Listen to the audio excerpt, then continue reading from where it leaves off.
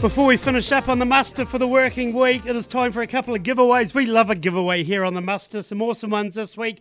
Thanks to RT Out, the 2 coffee winners of a $20 coffee voucher each.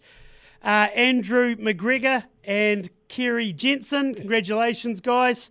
And for the Farmlands Stony Creek vest, the 10-litre Iskander salinised drench and the drench gun, Sally Pope. Well done, Sally. I'll be in touch. So thanks to Farmlands as well. If you're coming into Gore this afternoon, they've got the lambing day as well. So it's all go at Farmlands this afternoon. And next guest on the muster, probably doesn't need too much for lambing, I'd say, but he does know his sport. That's Nick Bewley out of Newstalk ZB. How's things? G'day, Andy. Yeah, very well, thank you, mate. One of the more interesting intros you've probably had. Yeah, I'd say up there. Yeah, not needing too much from an agricultural farming standpoint, where I am in the big smoke, so to speak, in Christchurch. But definitely love what you've given away there. It's great stuff. It's how we roll, my friend. Hey, Commonwealth Games. Let's start with this fantastic event. You guys were flat out on Gold Sport doing the overnight commentaries, doing the hub yards. How did you find it?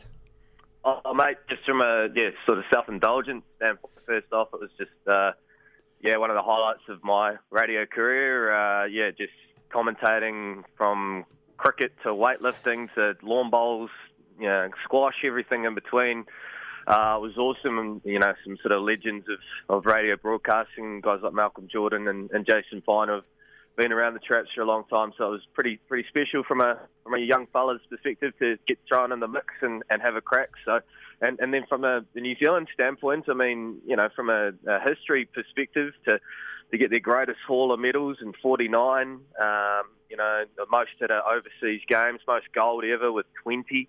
I don't know off the top of my head if the chef de mission Nigel Avery had some sort of KPIs, but look, New Zealand certainly, held their head high. I thought, maybe the team sports were a little disappointing, particularly the sevens, both walking away with bronze.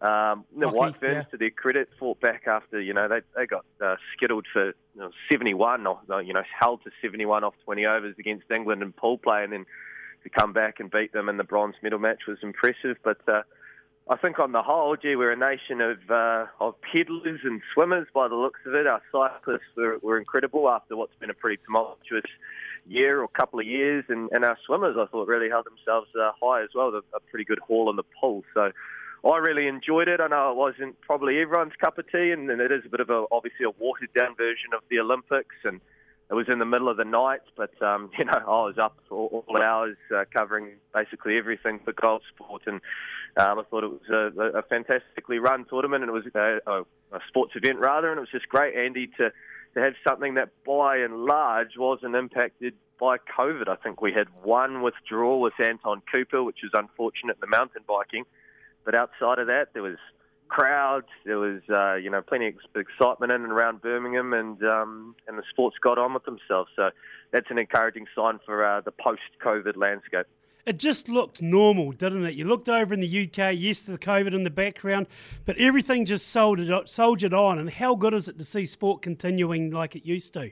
Yeah, 100%. And I think you can add that to the scenes from Mbombela for the Springboks win over the All Blacks, and around the world of Premier League kicking off again at the weekend. And it was just, normality is starting to come back. Of course, it's still lingering, but these restrictions seem to be long gone now that most of us are vaccinated and have sort of moved on a little bit with our lives and have learned to live with it. So I think that's only a positive for sport. That really took a good kick up the backside of the last that first year or 18 months when COVID was first became into our lives anyway.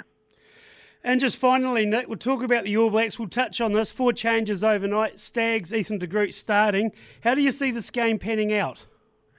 Yeah, it's a tricky question. I mean, we had a bit of a lull in our Commonwealth Games action. So we ended up watching the Springboks All Blacks test in Mbombela, and the pack that the Springboks have is just phenomenal, just brute force and physicality, and something that the All Blacks just couldn't match, and still on attack even with these changes. And portfolios of the changes in the coaching setup, and Ian Foster's taken on a more hands-on brief with the attack.